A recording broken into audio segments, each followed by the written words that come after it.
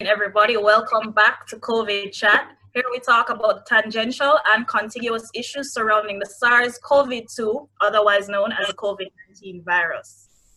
This is the only place where you can have an unfiltered and uncensored conversation about the impacts of the pandemic. I'm your host, Mario Christie. And I'm your host, Eleanor Terrelong. We are now living in Corona time. And the only way our nation can ensure survival is for us to get with the program. COVID-19 isn't going anywhere. It will be a defining factor in our lives and our livelihood for the foreseeable future. Though it's a critical public health concern, COVID-19 is not just a public health issue. It's social, economic, and environmental. COVID Chat is a program that will delve into all the issues and impacts caused by the COVID-19 pandemic, as well as our national and regional response. How will we address our national and global sustainability needs during this time?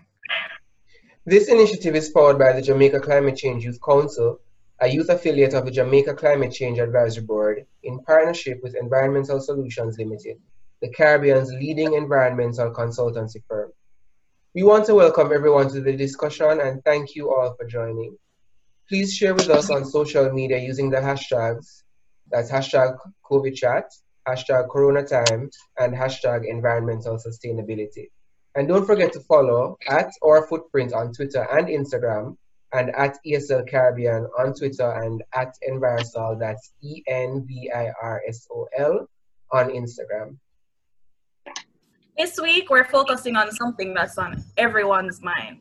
Can our economy really recover from the shock of COVID-19? It's seen COVID-19 has affected many of our income-generating sectors, especially tourism and agriculture. This week, we have some very special guests with us. We have Dr. Delano Da Souza. He's an economist, a policy analyst, and currently senior financial analyst at Liat. And we have Mr. David Mulling, the chairman and CEO of Blue Maho Capital Partners. So good morning, gentlemen. Thank you for joining us. Good morning, and thank you for having me. Good morning. All right, so before we get into the discussion, I'm just going to ask you to quickly share a little bit about what you do, the work that you do in the sector. I'm going to start with you, Delano. Oh, great. Again, morning, everybody. Thank you for having me on this exciting discussion this morning.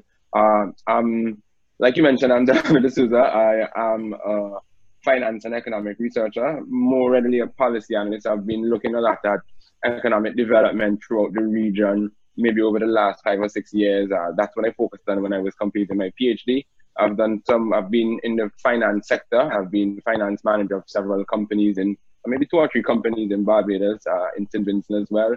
But really, I'm an academic at heart. I'm actually soon returning to UWI as a lecturer in the Faculty of Economics. I'm looking forward to that. But my work really spans, like I mentioned, development issues. And I also host a podcast, which you've been on, I don't know, where we kind of focus on regional issues and development issues. So that's really me in a nutshell on what I do in terms of the relevance to this topic. Thank you for joining us. And David, can you tell us a little bit about yourself and what you do? Sure, thank you for having me again. I am David Mullings, the founder, chairman, and CEO of Blue Maho Capital Partners. We're a US-based private investment firm that's committed to making it easier for US retail investors to invest back into the Caribbean. We're building a portfolio of public and private equities across a number of industries down there. I previously worked with a long bias hedge fund here in the US, worked in private equity, and worked 3 times at Jamaica National. I was on the product development team and marketing team. So I helped to design investment, savings, and mortgage products out there. So looking forward to having very spirited discussions about this. All right, thank you. Okay, thank you both for that introduction and for the work that you're doing in raising awareness on our regional economic issues and also promoting our economic development. To our guests, remember this is an interactive conversation. We encourage you all join in with comments and ask questions by either typing directly into the chat box or using the raise hand feature in Zoom. Remember to keep the questions and comments short and spicy so we can hear from everyone. And I'll also ask that you keep your phones on silent so the notifications don't come up at the end in our podcast. All right, thank you, Mario. Let's get into it. So I'm just going to set some context for the conversation today, and then we'll get into the questions to our panelists. So New Zealand Prime Minister Jacinda Ardern recently criticized a tendency among countries to measure success by economic growth and GDP. Ardern said that government should instead focus on the general welfare of citizens and make investments in areas that unlock human potential, such as mental health services, reducing child poverty and homelessness, fighting climate change, and expanding opportunities. Economic growth accompanied by worsening social outcomes is not success. It is a failure. Since the COVID-19 pandemic, Jamaica has seen considerably lower inflows from tourism and remittances. Approximately 20% and 15% of the GDP was made up by tourism and remittances, respectively, prior to COVID-19. But the sudden stop in tourism, falling alumina prices are generating an increase in unemployment and a fall in projected GDP. Fortunately, unlike in previous crises, Jamaica is in a more robust fiscal and macroeconomic position to develop a strong emergency response. 2 years ago, the government made a historic transfer of $2 billion to our National Disaster Contingencies Fund, which was created to provide for unforeseen disaster-related expenditures of any kind. From this, we're able to draw down from this contingency to help us finance some of the emergency social spending that will now be needed for the COVID-19 crisis. So to both our panelists, what do you think the region's economies will really look like in the post-COVID-19 age? Is it that we'll be forced to transition to more or less sustainable industries or more digitally focused modes of operation? What do you think? I'm going to start with you, Dalam. You can give us a sort of regional perspective. Sure. What do I think the region's economies will look like post-COVID-19? Well, I'd like to begin by starting with the recent IMF World Economic Outlook, where they projected global growth again to fall even further for 2020. Initially in April, they had anticipated it would have been around 3%. Now they've gone to a contraction of around 4.9%. So we see that within the space of a quarter, we've already globally fallen again by another 1.9%, which translates to billions of US dollars. Similarly, the International Labour Organization has also been speaking about the loss of jobs globally, specifically among low-skilled workers. These are the ones who we would find inside of the tourism industry and so on, those industries that have sort of paused as a result of COVID-19. So these are some of the issues that we have to contend with going forward.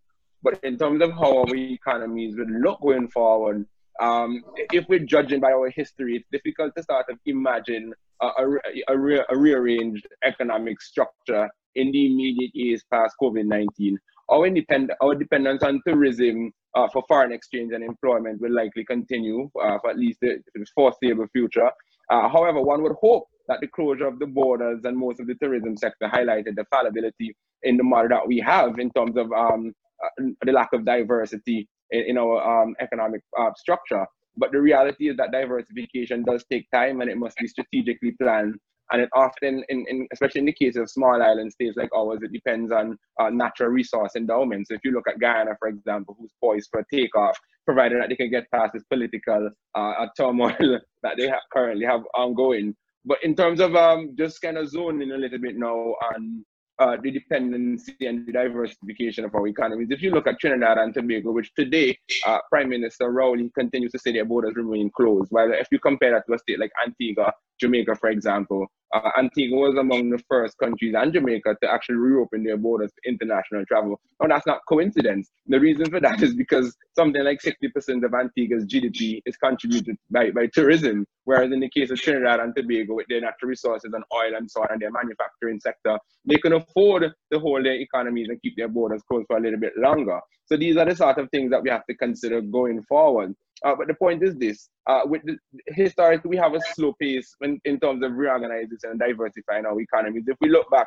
to agriculture, for example, when banana and sugar was king, and if we look at what it took us to move into tourism, in terms of what caused us to move from agriculture, it took things like intense competition, the World Trade Organization rulings and so on, to sort of make us embrace a new economic structure, which really was tourism. So if you look at how we've been reactive. So I don't necessarily imagine that going forward in the immediate future, we're going to see that. And just quickly now on the digitally focused operation, what this pandemic has done, it started brought to the fore some of our failings as a region in terms of a few things. One, the infrastructure, internet speed and reliability. Automobile technologies, for example, a lot of companies still, for example, have their staff working on desktops as opposed to laptops, so you can't exactly work remotely. A lack of digitization in terms of records, public, you can't operate because you need to get physical copies of things. A lack of public sector ICT utilization. So we see a lot of the government ministries, they can't function because of the lockdowns and so on. The human capital, especially for the digital immigrants and so, they don't have the capabilities or the skills to really embrace a digital mode of operation. And importantly for me, a lot of people don't mention it, but the mind state of the people, especially those business leaders. And so a lot of our business leaders still believe that our employees still need to be in the job for us to feel like they're working. We haven't embraced this thing to say, well, you can do that from home, once you meet your targets and so on, I'm fine with that. We still believe in seeing our people showing up in the morning, clocking in and so on, to feel like they're contributing or adding value to our company. So these are some of the things that I see as issues going forward. Thank you, Delano. David, you want to add anything to that in terms of just a little bit more from the Jamaican perspective? Yeah, well, and I can still add from the Caribbean perspective. I think the good doctor hit every single nail on the head that needs to be hit, that he put it in very good words. Now, for me, we have to look at it this way. We were supposed to have been participating in this digital economy, the fourth industrial revolution, but most of the Caribbean countries have been significantly behind. And the doctor pointed out exactly what had happened when banana was king and sugar. It literally took something bad happening and causing competition. So once again, now we have COVID-19, a pandemic that is now forcing people to admit that they've been too slow to be prepared for the 21st century. We are stuck in this 20th century mode of educating people and 20th century mode of doing business, which means that it is not going to be sustainable. We take a very long-term outlook. So I look towards 2050. So 30 years from today, what will the Caribbean look like? Well, the Caribbean only has one option. It has to digitize, right? It has to learn from the Singapores around the world and invest in those kinds of things that help those countries to have been better prepared for the fourth industrial revolution. So human capital is one of the most important ones. Better resource management, digital transformation is going to be key. So I do think it is going to change though, right? The perception might be that we are very slow, and sometimes that is true, but Prime Minister Holness in Jamaica said that they need to start moving at bolt speed. Business needs to start thinking at bolt speed. I think that is a call to action, and fortunately, we intend to invest in companies that are doing that. We intend to invest and help companies to do that as well. But the companies who are going to be slow movers, essentially the dinosaurs, are going to die. They're literally going to die, and they're going to be replaced. And that is the interesting thing about capital. There is creative destruction, as it is called, and I can see that happening. The risk is that the destruction takes place in the Caribbean and the creation takes place outside of the Caribbean. We need to ensure that local capital, not just the outside capital like us, but local capital is also being put to use in research and development to ensure that we do more sustainable farming, for example, or that we're doing the proper R&D on the tech side, on the healthcare side. Thank you. All right, I'm going to pivot just a little bit. So we've talked about our situation in Jamaica and the region on a whole.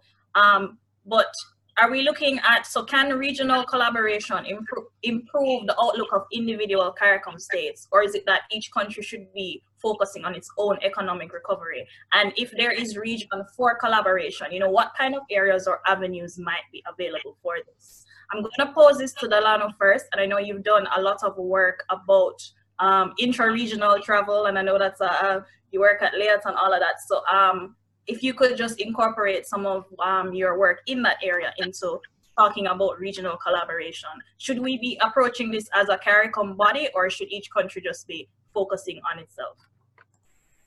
Sure. I don't know. For me, my position. I'm a regionalist at heart, and in terms of what I do. So I definitely do not believe that we should be approaching this alone. I think we should be collaborating. I think this pandemic has kind of awakened us, especially the young people and those who are involved in social agitation and change. We've seen, even if our leaders haven't seen it as much as we have, we've seen the potential for collaboration, and we are asking them to do just that. So I do believe that there's a lot of space for us to collaborate. And just off the top, I could think of a few areas, and I'll jump into regional tourism first because you mentioned it. We obviously very dependent on tourism in general. We depend on it for employment, we depend on it for foreign exchange and all that jazz. What we have not done as a region, maybe over the last decade or so, is put any real focus or any emphasis on inter-regional travel.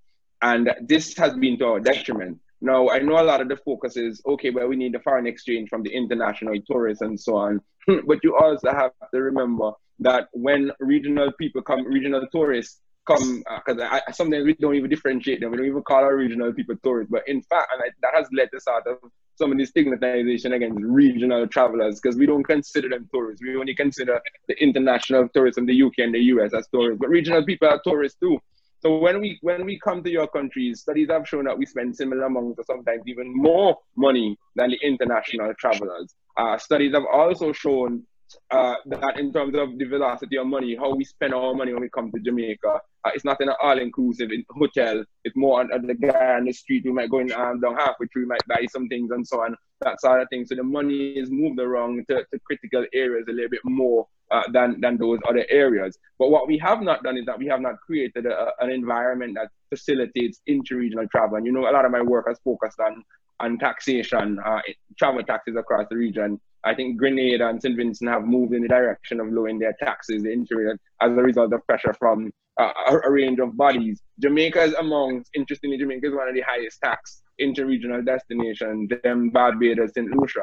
And your leadership has been quite quiet on this, but we'll continue to agitate. I won't get into that now, but it also has the potential to reduce foreign exchange spending. Because if you look at it, you say that regional travelers don't bring in as much money as foreign, but if the cost of travel is cheaper, you might actually find Jamaicans traveling across the region. Now, what that does is it saves your foreign exchange, as opposed to going to the UK or the US and spend foreign currency. When they go there, they come to the region where it's cheaper and the money is kept in the region. So all these are benefits of a regional tourism package.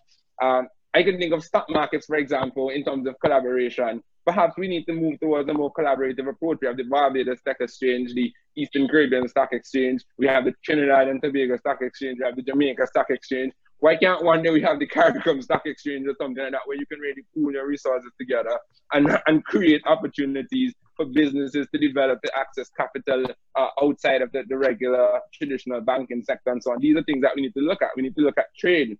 The import bill of CARICOM is something like $4 billion a year and so on. We need to sort of redouble our efforts to, as far as possible, reduce that. We always speak about the land, and in Guyana, we always speak about the opportunities for agriculture and collaboration. I mean, they could go on and on. They're sharing of resources and technical expertise and infrastructure. I, as somebody who's lived in maybe 4 or 5 different Caribbean countries, I've seen, for example, what the advancements in some countries are. For example, we have online tax administration systems in some countries. Others are struggling to have their people pay tax and to administer tax properly. We have education management information systems top tier in Jamaica, while other countries in the region are struggling to really manage their education systems. So there are a lot of ways that we can collaborate to get us in and moving forward, even in terms of collaborative procurement.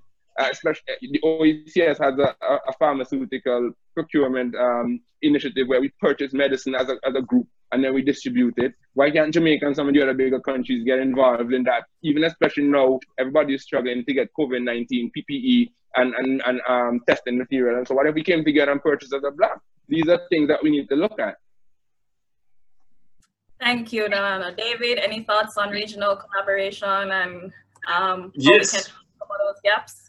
I mean, the doctor was very clear. Delano listed out so many ideas that are just common sense. If you spoke to a person in high school, they would agree with all of that. But for some reason, the older you get and the more in power you get, is actually the more you focus on your own fiefdom. So we have too many islands who would rather be their own kingdom and don't care about working with other people. So there has to be cultural change. But we can't talk about regional integration or being more like a European Union, which is what CARICOM really should be, right? We have CSME, Caribbean Single Market Economy. There are people who will happily import your products, but they don't want to import your people to work. So we need to simply admit the truth. There is a big elephant in the room that we have cultural issues between the different countries, whether it's Trinidad versus Jamaica versus Barbados, the small island massive, as we call them, Guyana, Suriname, Belize, Bahamas. We have a fundamental problem. And so that has caused major issues. Right? It, to me, is ridiculous as a Jamaican that Jamaica left the West Indies Federation. And as I say, 1 from 14 or whatever it is leaves none. That is a Jamaica issue. Jamaica did that.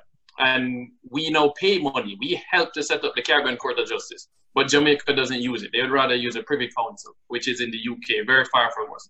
That can't continue. But at the same time, we can't wait on all the countries to understand comparative advantage, right? This is economics 101. Every country has a comparative advantage in something. So whether it's Guyana should be the breadbasket of the Caribbean, or Belize could share in that. Trinidad is better for manufacturing, obviously because they have lower cost of energy. So Jamaica hardly can compete on the manufacturing side. Everybody has focused on doing their own thing rather than coming together. That is going to take a generation to change. I agree that intra-regional travel could change it. If more Jamaicans were interacting with more people in Barbados and more Trinidadians and St. Lucia, Bahamas, Suriname, we would realize how much more we had in common than the differences that we had, right? Our colonial history emphasized the differences between these islands. And we need to include Haiti and the Dominican Republic, Turks and Caicos, the BVI, the USVI. They're part of the region, and we shouldn't leave out Cuba. These are all grouped together when they say LAC, Latin American, Caribbean countries. Well, the Caribbean is English-speaking, Spanish-speaking, Dutch-speaking, French-speaking, Creole-speaking. Unfortunately, because inter-regional travel is so expensive, most people only integrate at UWI on campus and abroad. I was a member of a Caribbean Student Association, and that is how I learned to appreciate my fellow Caribbean brothers and sisters, because when I stepped out on the campus, I was not treated as a Jamaican. I was treated as a Caribbean person because we're small. We are really small islands, and we need to band together so that we can punch above our weight. And that just has to change. Well, you can't wait. So every country needs to be working on their economic recovery while building more bridges with the rest of the region.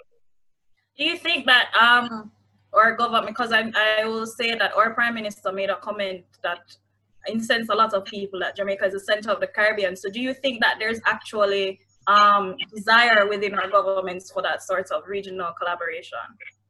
So I honestly don't know. I can't speak to what is in the Prime Minister's head. I know Andrew Holness personally, but I can't speak to what is in his head in terms of their desire. I think the obvious requirement is that we need to be operating as a region. I think that comment should not have been made. I think once again, it shows that Jamaicans think that they're the biggest thing, and it plays into that stereotype that causes animosity between the rest of us. Because as a Jamaican, I have no problem saying that. I love going to Barbados and doing business there. You know, Barbados and Trinidad have significantly higher productivity over the last 30 years than Jamaica. And Barbados and Trinidad have significantly higher per capita incomes and median incomes than Jamaica.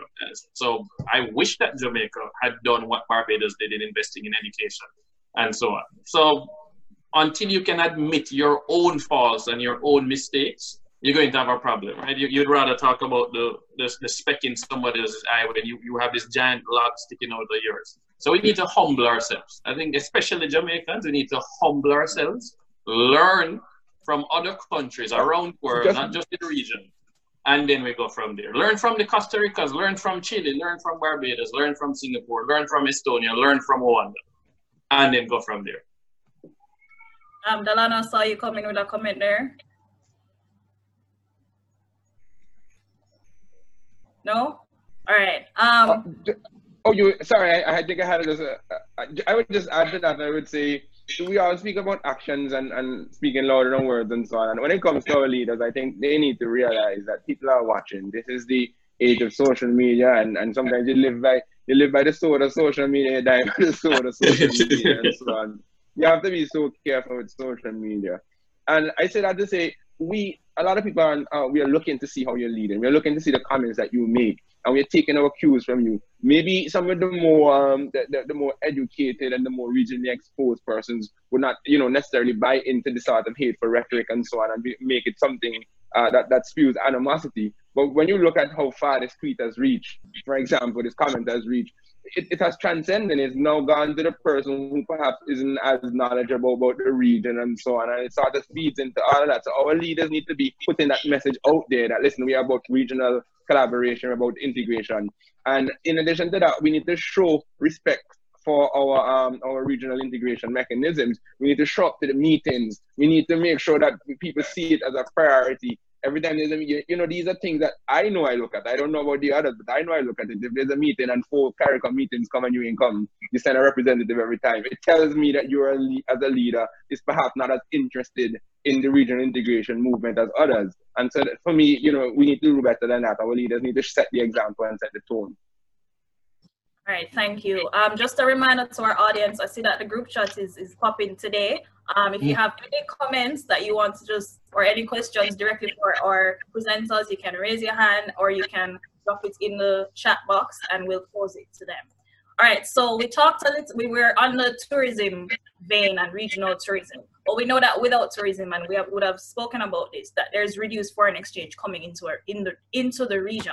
And even though we spoke about it would also reduce foreign exchange spending, at the end of the day, we still want foreign exchange coming in. So how can we address this while still keeping our borders, quote unquote, safe? Even though personally, I don't think that our borders are safe right now. But on that general thread, how can we, with this drop in tourism, how can we address that foreign exchange problem? Delano? Anybody? Well, for me, I would speak.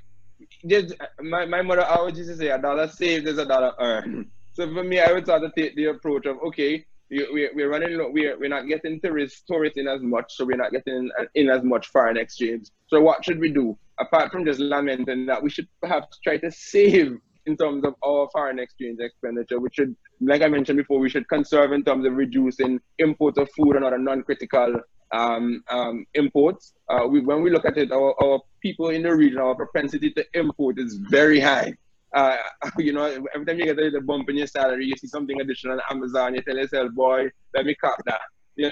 So these are the type of things that we have in the region. We have a higher propensity to import stuff, and it's directly obviously correlated to our income. So we need to look at things like that. I mean, I know Trinidad, for example, I don't necessarily want to go a route of taxation, but I know Trinidad, for example, they have an import tax where you pay specifically, in addition to all the other duties and so, as a disincentive to have people importing stuff on Amazon and so on. So that's one. I don't know how well it's worked since it's been implemented, but they've been doing things like that to sort of conserve their foreign currency. I would say alternative energy investment as well. When you look at what we import in terms of our foreign exchange expenditure, a lot of it is oil and gas. In terms of the gas that we import, a lot of our bills as countries, our BOP, is made up of gas. If we can invest locally and reducing our dependency on foreign oil and get some of that energy security, that will go a long way towards reducing and saving our foreign exchange. And I would say foreign direct investment as well. There are a lot of opportunities, and perhaps David could speak a little bit more about this. There are a lot of opportunities outside of tourism where we could be seeking to invest, to attract foreign direct investment, to build up our economies that are not focused on tourism. I'm tired of hearing, oh, we have some new FDI coming in, we're building a new hotel. We're building a new hotel down, so we're building, let's hear about some other news that is related to foreign direct investment. 100% agree and co-sign on that one. I think Delano focused a lot on the saving side and then hit on the FDI side, which I come from the investing world. Right? I don't think you can save your way through this problem. I think you need to have that investment. But we need to be focused on far more opportunity than just tourism, for example, or bauxite or energy manufacturing. We need to have a much wider scope. I get to see opportunities. We've seen opportunities across Eastern Caribbean being sent to us, and in Jamaica and Guyana. We've seen something in Belize as well. So I will admit that somebody like Jamaica Trade and Invest, JAMPRO, is doing a good job. I think we can do a better job as well in terms of reaching out to people.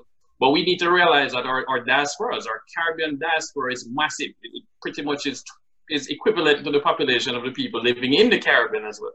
And they have not been given a vehicle that allows them to invest back into the Caribbean. They get to the remittances, but if I want to open an account in Jamaica, it is a very tedious process to open an investment account in Jamaica or a savings account. And that is why Blue Moho Capital exists. If it was simple, I wouldn't have to exist. We would just do our own investments. But we are building a vehicle that is transparent, will be publicly listed here in the US eventually. And you buy our shares, and we deploy that capital across the region. And we're putting together an innovation fund that can invest across the region in what needs to happen, in our opinion, for the next 30 years to change the trajectory. But that is where we have to focus on. If you look at what Costa Rica did to get Intel down into such a small country, right? Costa Rica is not a massive population. Why would Intel be down there? Well, their government worked closely with them and said, what kind of people would you need to be able to work at this factory? And then they partner private sector with the education component. So Jamaica might be a Heart Trust NTA, for example. You partner them together, the person does their course, graduates, and then works in that factory. Because Intel was there in Costa Rica, it then created a cluster, right? You see Dell Computer say, oh, well, if the chip's coming off the line right here, we should go and set up next door to it. And there's a huge push now for nearshoring, right? Essentially reshoring. People are moving from China because we had supply chain disruptions. COVID caused a massive supply side problem, which then also created a demand problem because we are now stuck at home. People are now looking to come back closer. The Caribbean is in the same time zone, majority English speaking, culturally similar. Everybody knows it from the vacation side. They think it's inefficient on the business side. But we can take advantage of all of those things, right? We're close to the Panama Canal. We have deep harbors in the area with very good port connectivity, shipping connectivity. We need to work on the air part from a cargo standpoint in particular. But we have opportunities. So we could do the same exact thing as Costa Rica in the newer areas, whether it's AI and machine learning, or we want to look at additive manufacturing, so that's 3D printing. Or we could be doing a lot more in the climate change and renewable energy space. Let's be honest, we are ground zero for that. Why aren't we seeing more R&D work in the solar space and inventing better and more efficient solar PV modules in the Caribbean? That literally should be work being done in the region. You want to test wave technology, come to the Caribbean, let's be honest. So I think those are some of the things that we need to be looking more at, but that requires imagination. It requires investors who are patient and can wait 10 years, 15 years, and not looking to simply be traders. And unfortunately in the Caribbean, as Delano said, we tend to be more consumers than producers. And we need to completely reverse that and flip the script. We need to become far more focused on efficient production. Because we have production. We're not efficient. We're not cost competitive with the rest of the world in too many cases. And we need to change that. We need a new productive mindset that cares a lot about our productivity. All right, thank you. I see a couple questions coming in the chat. So I'm gonna ask, this looks like it would be posed to Delano. What will it take for us to reduce the cost of intra-regional travel? Are the current prices deliberate, or are they based on pride?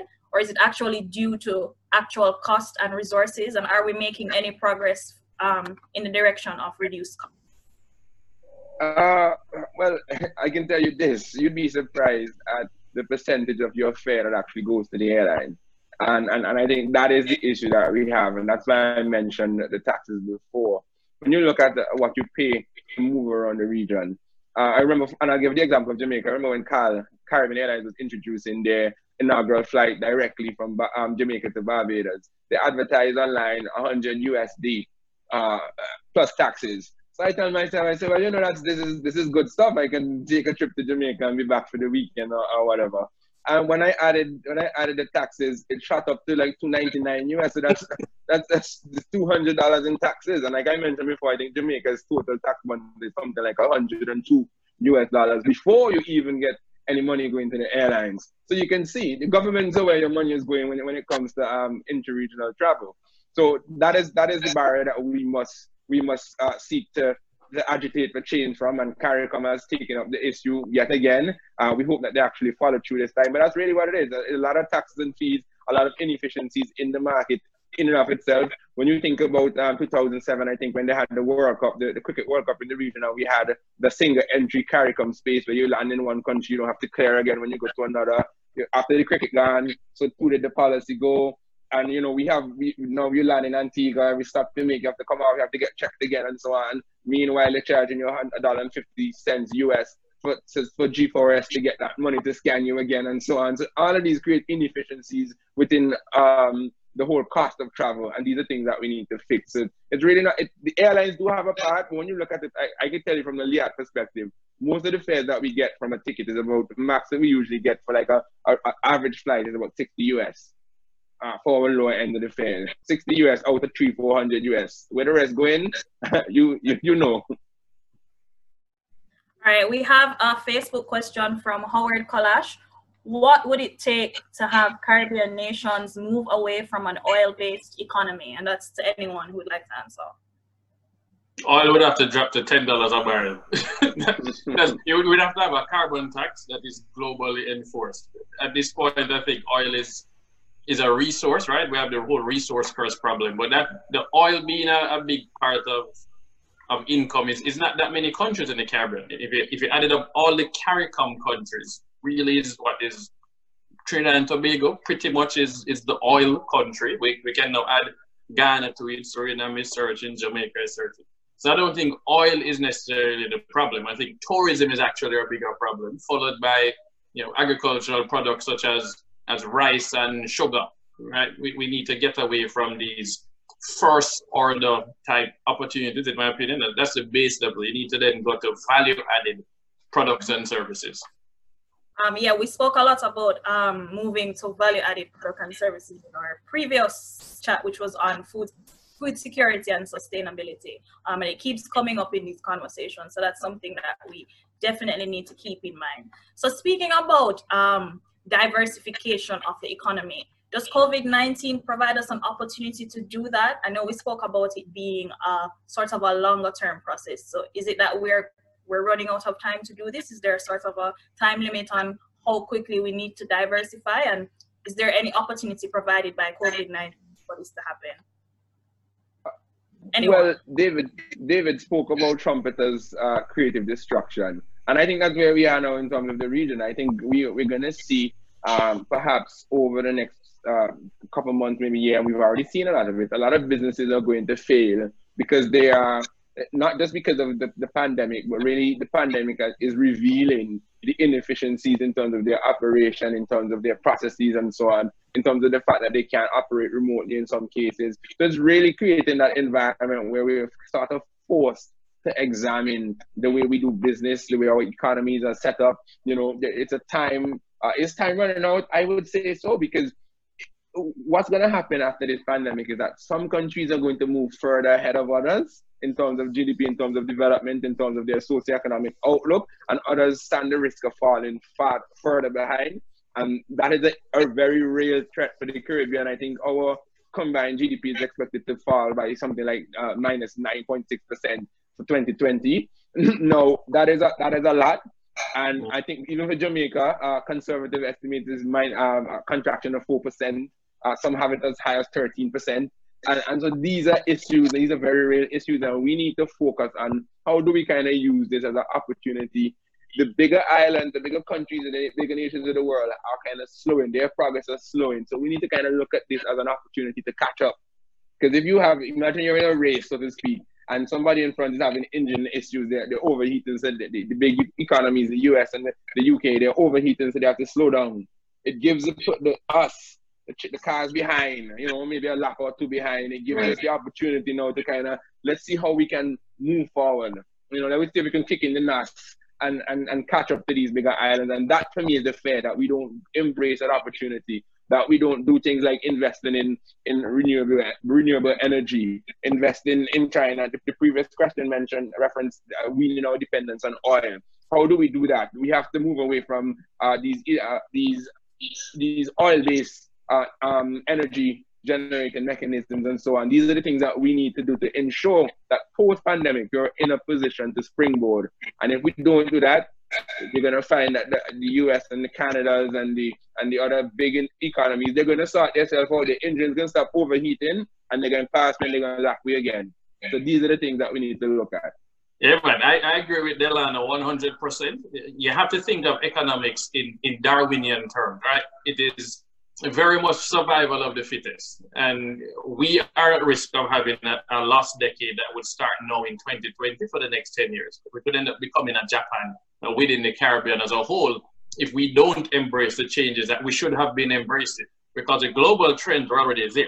This is nothing new. We've been seeing this since 1995 and seen it in the previous revolution, the third industrial revolution with computers. So we have been slow in some ways to adapt things. We've been quick to adapt others. So when you look at a country like Jamaica that has more than 100% penetration for mobile phones, we were able to leapfrog certain things. We have 5G that is going to be coming out. That gives another opportunity again to catch up, just as Delano said.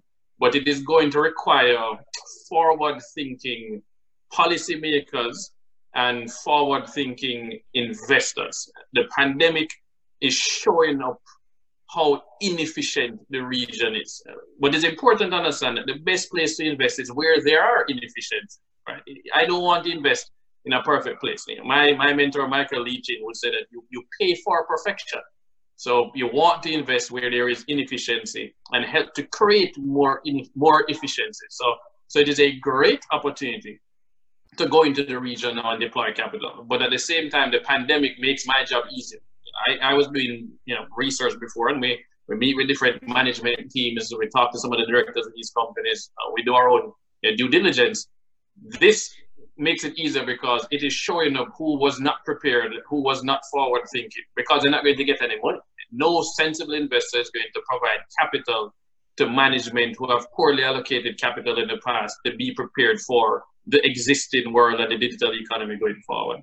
And that creative destruction is going to create very, very big winners. We see it in the United States with the tech companies and how they have managed to do even better in the pandemic. They haven't been hurt by the pandemic. They've done better. And the companies that were able to move people to work from home have done better than those who have been stuck in this antiquated management model.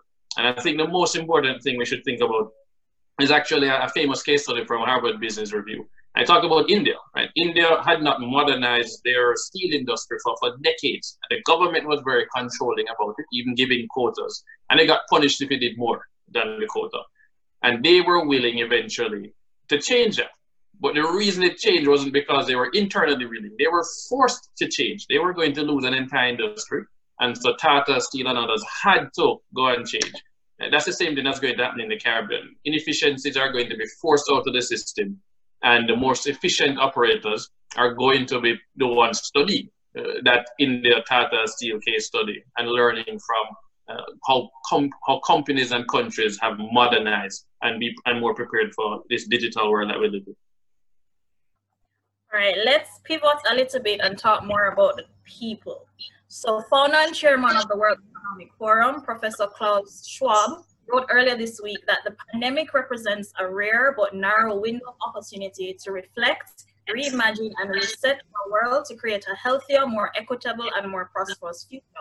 Some people believe that this statement comes from a place of privilege. For those who are bearing the brunt of the worst impacts of COVID, there's no silver linings, and the least of their concerns right now is whether or not the world resets.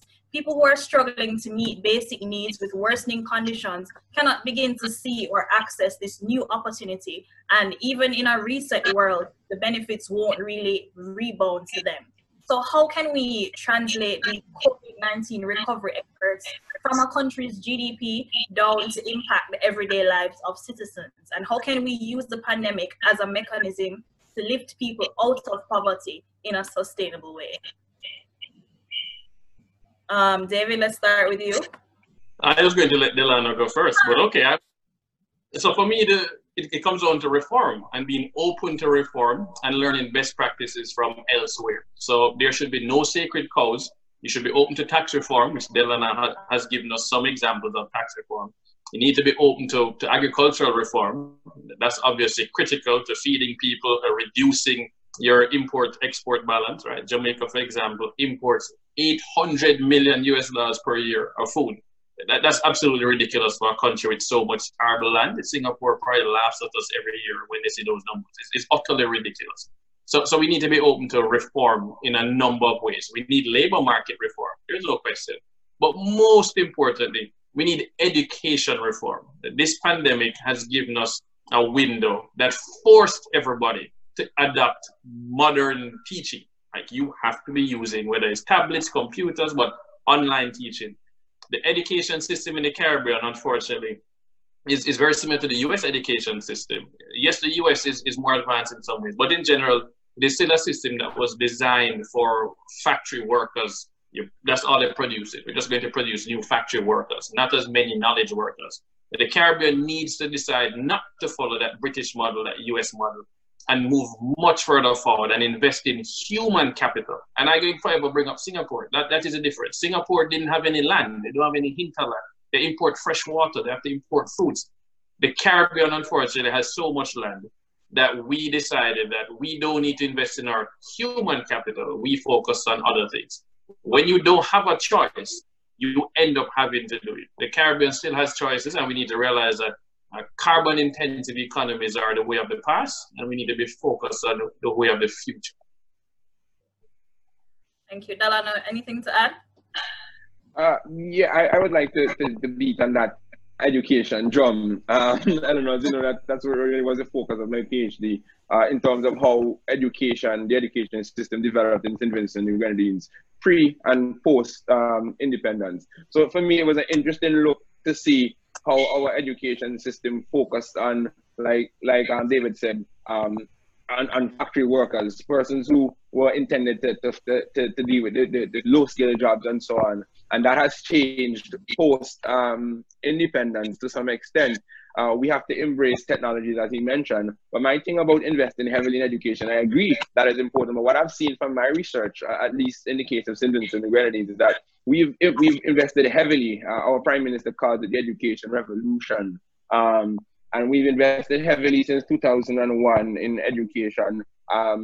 They're hoping for one university graduate per household and all these things. But what we have not seen from my numbers and from my study is that when we have a lot of persons going off and getting first degrees, graduate degrees and so on, when they come back, what is lacking is the employment in the country. And that it leads to brain drain, it leads to a lot of issues. I know you in Jamaica have a big conversation going on now about brain drain in the health sector and so on.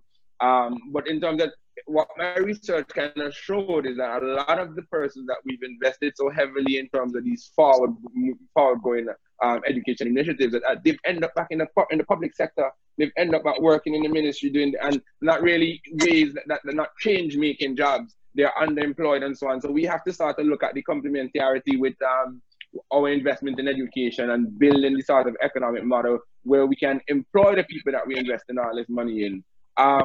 I would also say in terms of what it means to the average person, moving from GDP into the average person, it means job, like I mentioned before. It means increased spending in the economy outside of government spending. We want people in our economy to have money, to have disposable income, to be able to spend domestically. We would hope that the government has the fiscal space to initiate and continue transfer payments to the most vulnerable. These are things that the people are looking for. People are looking again, finally, in terms of tax reductions, and even more importantly in these times, no tax increases, because now is not the time that you're going to have a lot of government saying, well, let's reduce this tax. What the people are really hoping for, what economists are looking at is, we don't really expect you, because you can't compromise your revenue that much, but we hope that you have the fiscal space to not put in place any new tax measures. Thank you. So Jamaica has launched the CARE program, which gives out compassionate grants to those who are unemployed or informally employed, let me start again.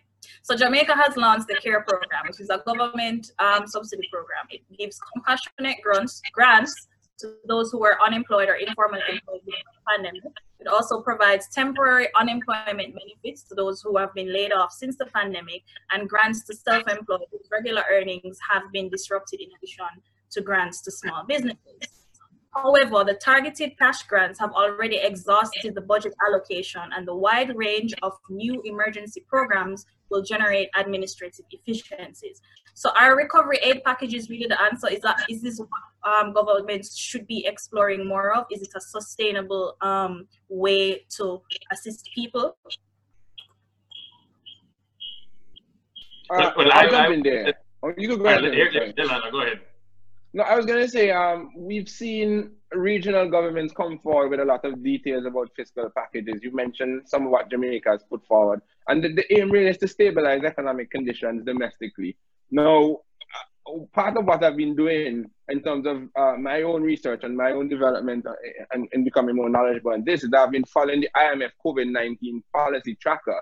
That's a resource that the IMF has where it details all the packages of every government that sign on to the Article 4 of the IMF, where they've detailed what they've done since the pandemic. So, for example, Jamaica, I see from the IMF website, you guys, from that same tracker, you put in place the care package, as you mentioned, which you as well has been sort of depleted. You've looked at some tax cuts. You've put in place duty waivers on medical equipment.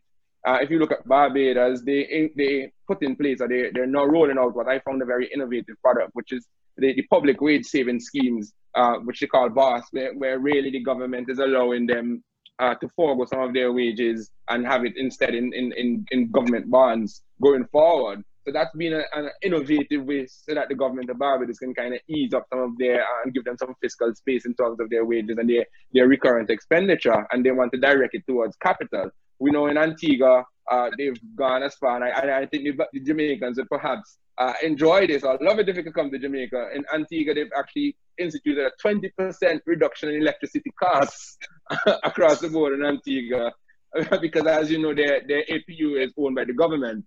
So they've implemented that so that your bills, they recognize it during this time. What are people complaining about? Listen, I can't pay my bills. So what have they done? They said, okay, well, we own the electricity company and we're saying to you, we're giving you a 20% reduction in terms of your costs and so on.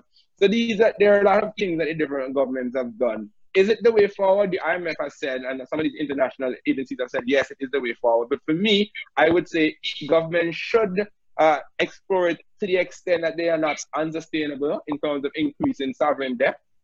Sovereign debt, that's a big issue. We can't keep borrowing to sort of fuel and provide transfer payments or something. We are borrowing to invest in non-productive expenditure, really. So that is part of the issue there. They have to effectively target the persons who are most vulnerable. That is a critical part for me, and as well as the sectors that need it most. So you can't be investing in sectors like that. We spoke about Trumpeter's creative destruction before. You can't be investing government money in industries that are naturally dying, that are inefficient, to sort of prop up employment and so on. That's counterproductive. It may seem harsh because obviously those persons are going to be without jobs and so on. But if you're investing government resources, especially if it comes from loans and so, into these businesses that have not kept the pace, that have misallocated capital in the past and so on, that's an issue that you need to look to remedy throughout this entire process as well. And you have to improve prospects for boosting future employment. You have to look at these more sustainable energy mechanisms and so on. These are things that we need to be investing. If you're borrowing money to fuel capital expenditure, let it be in sustainable development modalities. Let's go that direction. And you have to also look at this time. We've looked around the region, and I mentioned the International Labour Organization. They've said the bulk of the people who have lost their income are low-scale workers. So what does the government have to do now? We have to look at ways of trying to bring these low-scale displaced workers up to a higher standard that they can integrate into the economies going forward in a way that going forward they have a little bit more job security. It can't just be if a hurricane comes and mash up the tourism sector that all these people out of employment. And again, we need to upscale our people. And that's for me the takeaways from that. Amen, amen, amen. I would say that we have to think of it from a standpoint of you're bleeding, right? So if you're bleeding, the first thing you need to do is stop the bleeding. So you put on a tourniquet. That's what these, cash transfer programs, these compassionate grant programs are. So the first thing is you stop the bleeding. After that, though, you might need to do surgery, and then you actually solve the problem. So these are all temporary and need to be temporary. But we have to remember that Caribbean governments, regional governments, over time have proven to be fairly poor at capital allocation, right? They get taxes from us, from the individuals, and they tend to misallocate that capital. Just like Delano said, they're putting it back into economies, industries that are dying and keeping afloat things that should be left to die. However, that's not saying that you leave the workers to collapse and struggle with no money. We need to have two things. One, we need better social safety nets in the Caribbean. We're seeing exactly that same problem in the United States versus Canada or versus the EU, where they have better social safety nets. And the US, this is July, we're about to have a big problem in 2 weeks. So let us see what happens here. Don't learn the wrong mistake from them. They've made mistakes with poor social safety nets. We don't want to repeat that in the Caribbean. So let's improve our social safety nets. But number two, and the most important thing that we should look at is what happened when NAFTA came into place between the US, Canada, and Mexico, right? There was a famous comment about the giant sucking sound of jobs moving from the US to cheaper, Mexico, cheaper labor opportunities. Well, what they were supposed to do when NAFTA was passed, they were supposed to be set aside some money to retrain workers, to upskill the workers who were going to lose their jobs, right? So it might be in the auto manufacturing space, for example.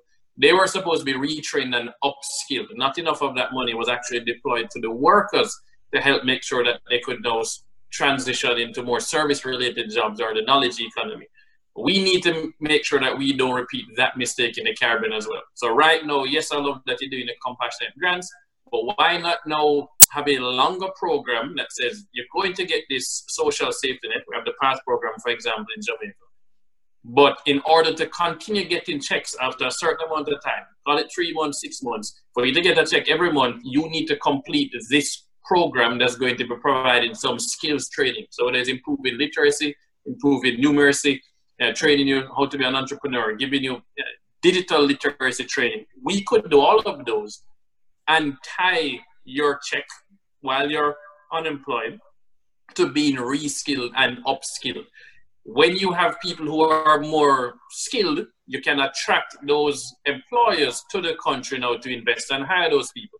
Nobody's going to come to the country if they can't hire workers of a certain level. You look at Jamaica, where they estimate about 70% of Jamaicans have no certification, have no skills training. That's a disincentive to come to Jamaica. I would rather go to Barbados, where they subsidize tertiary education and is a much higher educated workforce there. So they're naturally going to attract the higher skilled jobs. So upskill your workers with that compassionate grant, and then attract the investors and the companies who will then hire those people. But is not one size fits all policy.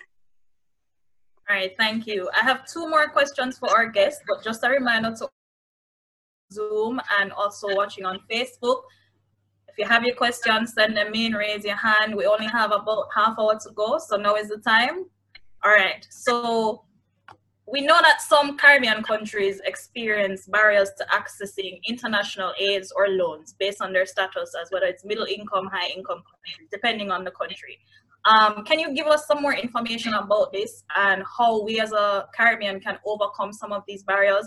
And do you think that these obstacles will affect our path to economic recovery? Delano? Sure. Well, the Bretton Woods institutions, they've sort of come up with these metrics over the years, as you know. Lower income, middle income, higher income countries. Previously or historically, back in the day when we were focused on sugarcane and banana and so on, we were in the lower income bracket. And so we had a lot of access to a lot of development funding from the UK, from the EU, from the US and Canada, and so on. So we've enjoyed that. And so, but what has happened over time is that as we've grown our economies, as we've employed more people, as we've educated our people a little bit more, our economies have gone up. And unfortunately for us as well, our populations have not been growing at the rate. So our population growth has been slow, while our GDP has, compared to those times, has relatively grown. So what we have now is we have a situation where when you look at metrics such as GDP per capita, which obviously is the GDP divided by your population, what we've had over the years is our GDP per capita has increased, has increased, but our population size has not been growing. So you have a double whammy there. So now we've graduated from lower income, we've gone to middle income. Some of our countries in the region, actually, I think Bahamas are in higher income, and maybe Turks and Caicos as well, they're in higher income.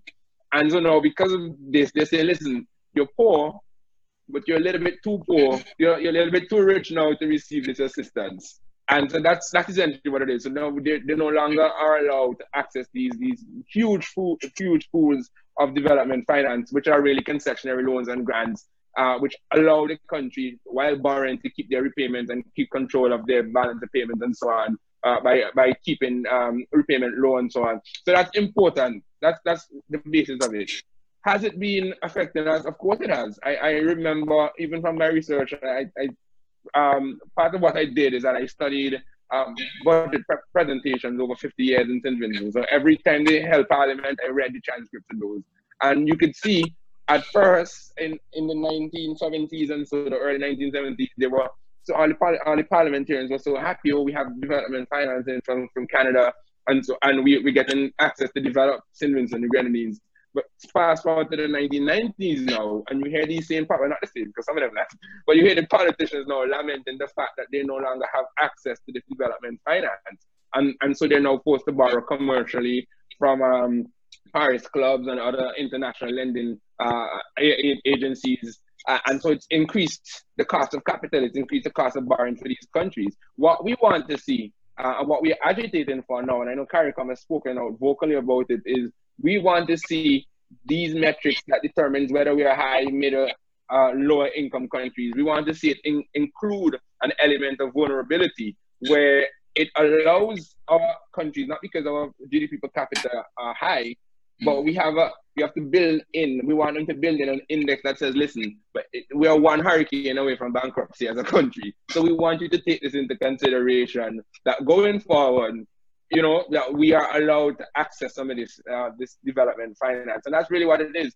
Is it holding us back? I think it is. Because when you look at our countries, while nominally we have some of us have higher GDP per capita, we're still very poor, and we're still very poor countries. Our development, we have a lot of inequality, we have a lot of income gaps and so on. So these are the gaps that we need this financing to bridge, but we can't access it. And that's the challenges of the government. So I want to pick up on that, and I take a slightly different approach from Delano, in that I don't like to beg anybody for money. It is their money. They get to set the rules. They get to set the terms on which you borrow the money. They don't owe us any money. And so when you think about, you know, Jamaica, for example, when in previous IMF deals, not the recent one, but in the past we've gotten money from USAID that says, oh, well, you can't use the money for your dairy farmers and you have to import, you know, powdered milk instead. And it essentially puts the dairy farming industry out of business, right? Or you have to import Idaho potatoes instead of growing local potatoes. So you have to be very careful about who you're asking money from and the strings that are attached to that money. Because traditionally there have been political strings, right? I will give you money, but you need to vote for my person at the OAS. And we don't want to support Venezuela, or we don't want you to do business with Cuba, or no, we don't want you to do business with China or with Huawei. So if you can control your own destiny, you don't have to worry about those restrictions. And so what we need to do is go after the single largest potential source of cheap financing for the Caribbean. And that is the Caribbean diaspora. No country in the Caribbean has done a diaspora bond. I've been writing about this for 12 years. Where is a diaspora bond from Jamaica? Where is a diaspora bond from Barbados? Israel has been doing it and proving how to do it. It has not been done. We've talked. Let's actually get it done. And the diaspora is not going to give you the same kinds of strings. The diaspora is getting 0.5% or less interest in their savings account right now. The diaspora is going to be much more likely to actually support a local country, your Caribbean country, your home country. Half of them want to return. Half of them want to retire back to Jamaica or Barbados or Bahamas or Antigua or St. Vincent. So I would say stop worrying about convincing the rich countries to lend us money and come to the diaspora and give us a proper vehicle that is transparent, has good governance, and is not going to be wasted like it traditionally has been. And you would solve your problem immediately. That's how I look at it. Yes, and I think that the idea of the diaspora bond would also tie into our sustainability as a region and our own self-reliance. So I like that idea. There is a question in the chat that I'm going to pose to you, David.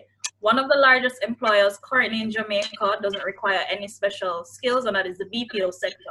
But there's a lot of investment going into this particular sector. Is this counterproductive? Well, so no. So first off, we own shares in an entity that has exposure to the BPO sector in Jamaica and the wider Caribbean. And so what I would say, having toured and seen how it has scaled up over time, number one, every single person in that building is happy to be getting that paycheck. So that's the first thing. They are happy to be getting that paycheck. Using their university degree, it still does require some skills. You need to be able to use a computer. You need to be able to speak English in an understandable way. You need to be able to solve problems for customers. So we need to be careful that we don't compare the BPO sector and limit it to just call centers, right? BPO is business process outsourcing, not just call centers. You start with call centers, but unlike what happened with Garmex in Jamaica, where we said, hey, we're going to sew the sleeve and the collar and the neck onto the shirt and then sell it and cheap and only focus on cheap labor. We want to compete on cost.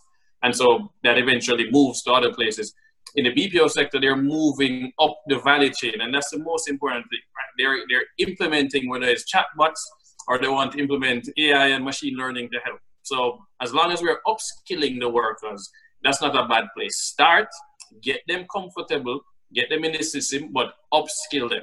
And I think we need to start looking at BPO in a very different way. Imagine right now in the United States, when you go and see a doctor, they take notes, right? The doctor scribbles notes, whether it's on a tablet or written on paper. You need to do transcription, medical transcription of those notes, right? I go and see my orthopedic surgeon is in Jamaica. When I was playing for Real Mona and I hurt my knee, went to my doctor in Jamaica.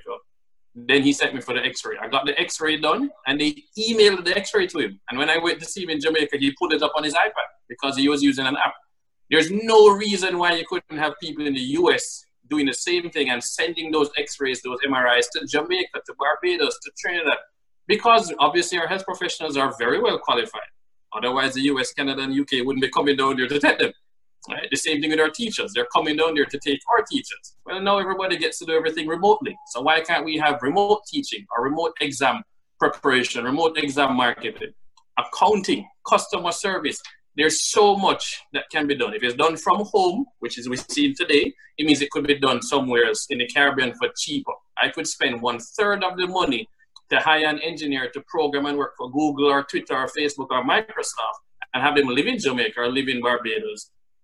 That is how we need to think of BPO. So I don't think it's a bad thing. We just need to make sure we move very quickly up the value chain. And I have no problem saying, I tell BPO with Yanni Epstein is who I've seen. I've gotten the tour and I've seen what they are doing to move up the value chain. And they literally just opened this week in St. Lucia. That is how we need to be thinking. But it means that you need management who are also forward thinking and understand that technology means that work is no longer tied to geography. Simple as that. All right, thank you.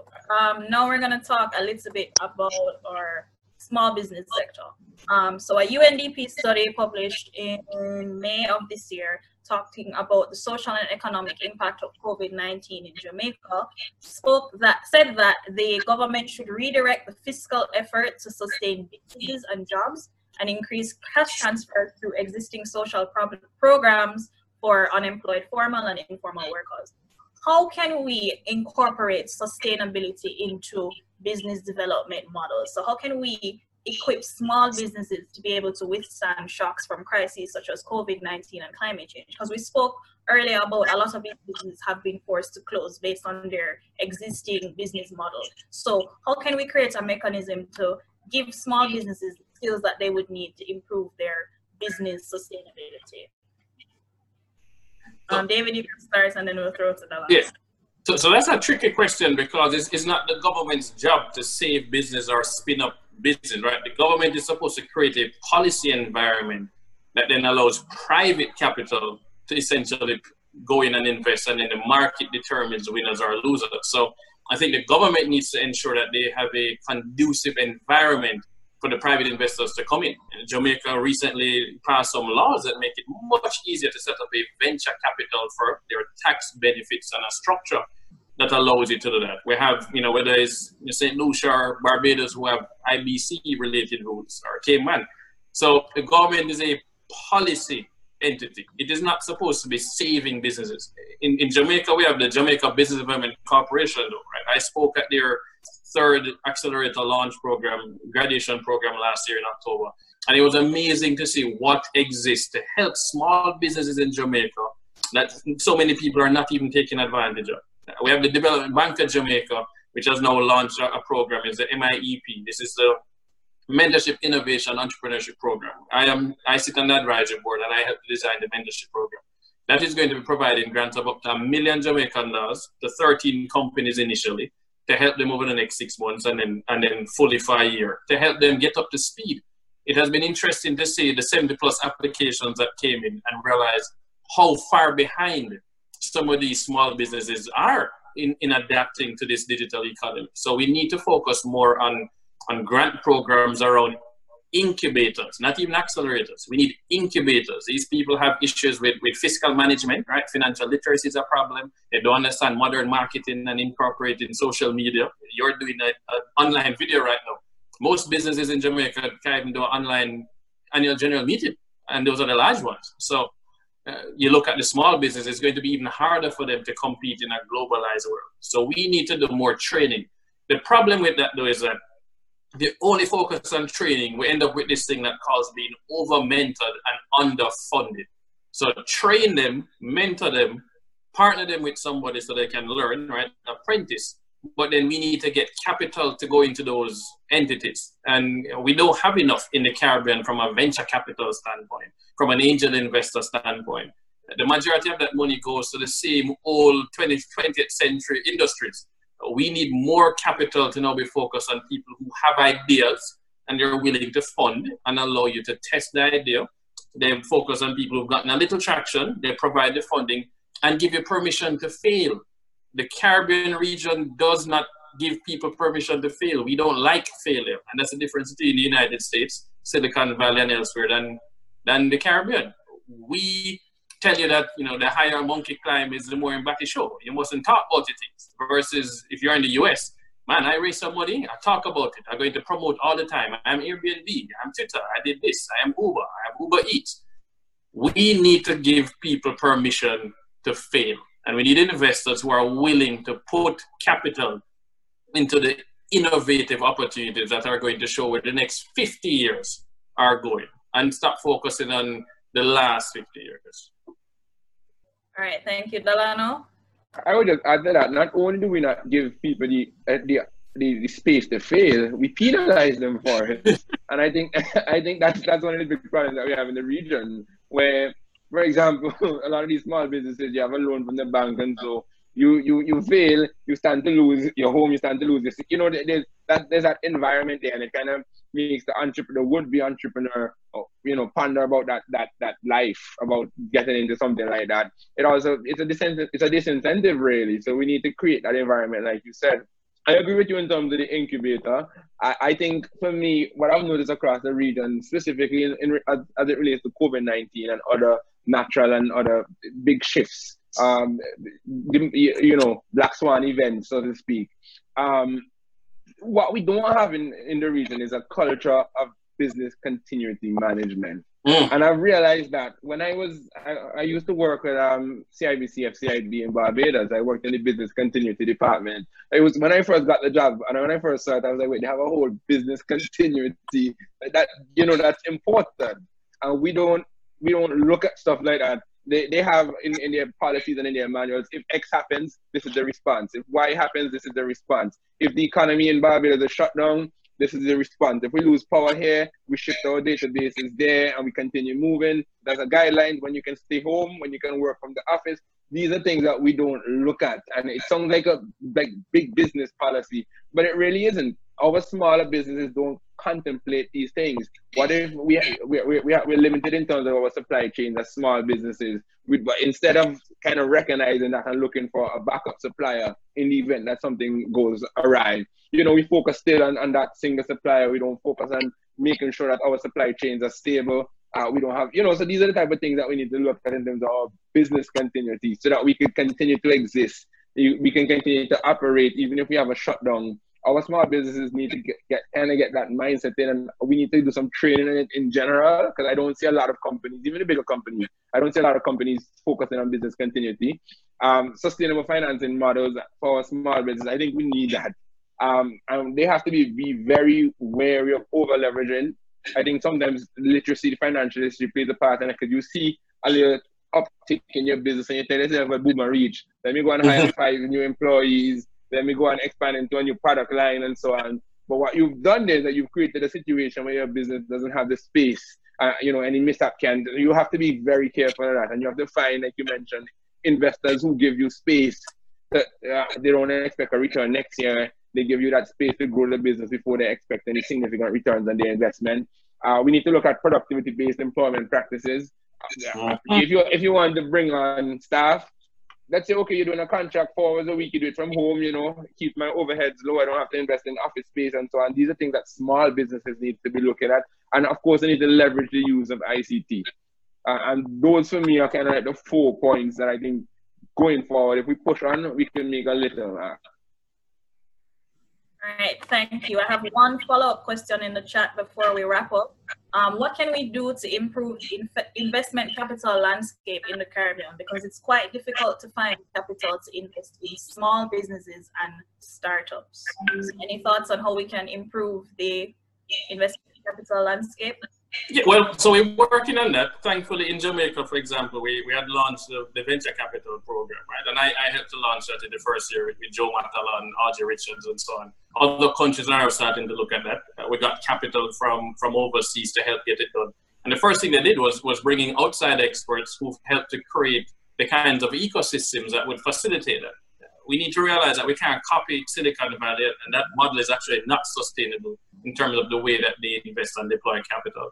But what we need to do is change the cultural mindset of how to invest. Right? Jamaica is a perfect example. I'm a mentor of the Branson Center of Entrepreneurship Caribbean, and I've helped to judge the final graduating class. And a lot of these people have really good businesses, opportunities to scale. But in the US, you would only be selling 20% of the equity to raise your capital. And in the Caribbean, people want 45% of their business, 60% of their business, and still call it venture capital. And that is ridiculous. That's private equity. So we need to have a complete change in the way that angel investing and early stage investing is done in the Caribbean, and look to more the foreign models that are actually working. But at the same time, you, the individual, can't change that yourself. So what you need to do is try even harder to become what I would say is called a fundable founder. And that means that you need to put in all the work to know your numbers, to make sure you do the market research and understand the competitive landscape, become a good leader so that people trust you to put some capital with you. Right? Raising capital is hard anyway. Less than 1% of companies in the United States get venture capital funded. Period. 70% of small businesses fail within 5 years. That is just the US. So don't look at what you see on TechCrunch and read in Bloomberg and CNBC thinking that it's easy to raise money in America. It is not easy. It is hard. It is harder to raise money in the Caribbean because we have less of that equity capital flowing into the region that is willing to take a risk. And that really comes from this plantocracy mindset that we still have. And we need to fundamentally change it. I'm doing my part because I'm bringing money from outside the US, and I intend to be the most founder-friendly investor in the Caribbean. I expect everybody to apply to us because we are not going to give them those kinds of onerous terms, and we do think differently, and we're willing to take longer risk, and we will be patient capital. Hopefully we get to be an example and we see what's happening, but there are other groups in the region that are doing that, and we'll have an announcement soon on our relationship with 10 Habitat out of Barbados to work on the Eastern Caribbean, and we'll work with a group in Jamaica for the Jamaica hub. But I think that's what it's going to come from. Somebody has to lead it by example. And hopefully other people will say, oh, that model actually works. Well, I guess I should try it as well.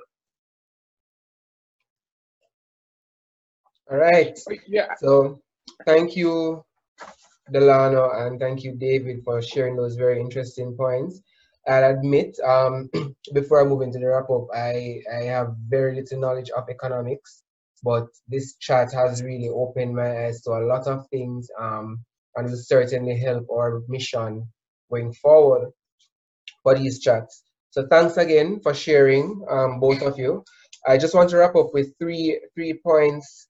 It's really difficult to kind of come by them based on what was said, but essentially what we need to do coming out of this pandemic is to strategically diversify our economy, and I hope I'm saying it right, swiftly and in a sustainable way, to ensure that we are able to lift our people out of poverty, especially, you know, as the lad would have pointed out, that the low-skilled workers are the ones who are most vulnerable when it comes to these kind of economic scenarios, and having better social safety nets, as David would have pointed out. We also need to come together as a region, understanding our cultural differences and capitalizing on our comparative advantages to improve on regional economic sustainability. And the third one, we need to create structures that promote local investments from our diaspora. I think that's a very important point, David. Thank you for that. And we need to improve the transparency around these arrangements so we can bring in more of those types of investments. So we can, as I said, David, leave the rich people with their money, leave the rich countries with their money so we can, you know, build our own. And make use of the opportunities that we have now to ensure that we can springboard coming out of the pandemic. So we need to engage more with our forward-thinking decision makers and investors, and being ready to improve upon our identified inefficiencies. So to ensure that our businesses, and by extension our country and region, remain sustainable coming out of COVID. So I think those are in summary my three takeaways from this chat. A+. Thank you, Mario. All right, I just want to say that every Friday that I come to one of these, I always leave very inspired. No matter how doom and gloom I might feel about the world, I always come to COVID chat and I get a sort of burst of energy. And this week is no different. And I really want to say thank you to both of our guests for sharing with us. Our next COVID chat session is actually going to be next week, so you don't need to wait 2 weeks. We'll be back next week, Friday, and our topic will be bridging the digital divide. And we're going to be specifically focusing on education in the COVID era and the post-COVID era. Right, so if you missed some of today's discussion, or if you want to re-listen or share with a friend, we'll be uploading our podcast, which you can listen on Spotify, Deezer, Apple Podcasts, and Buzzsprout. And the name of the podcast is #COVIDChat. So give it a listen, like, share, and subscribe. And don't forget to follow us at Our Footprint on Twitter and Instagram, and at ESL Caribbean on Twitter, and at Envirosol, again, that's ENVIRSOL on Instagram.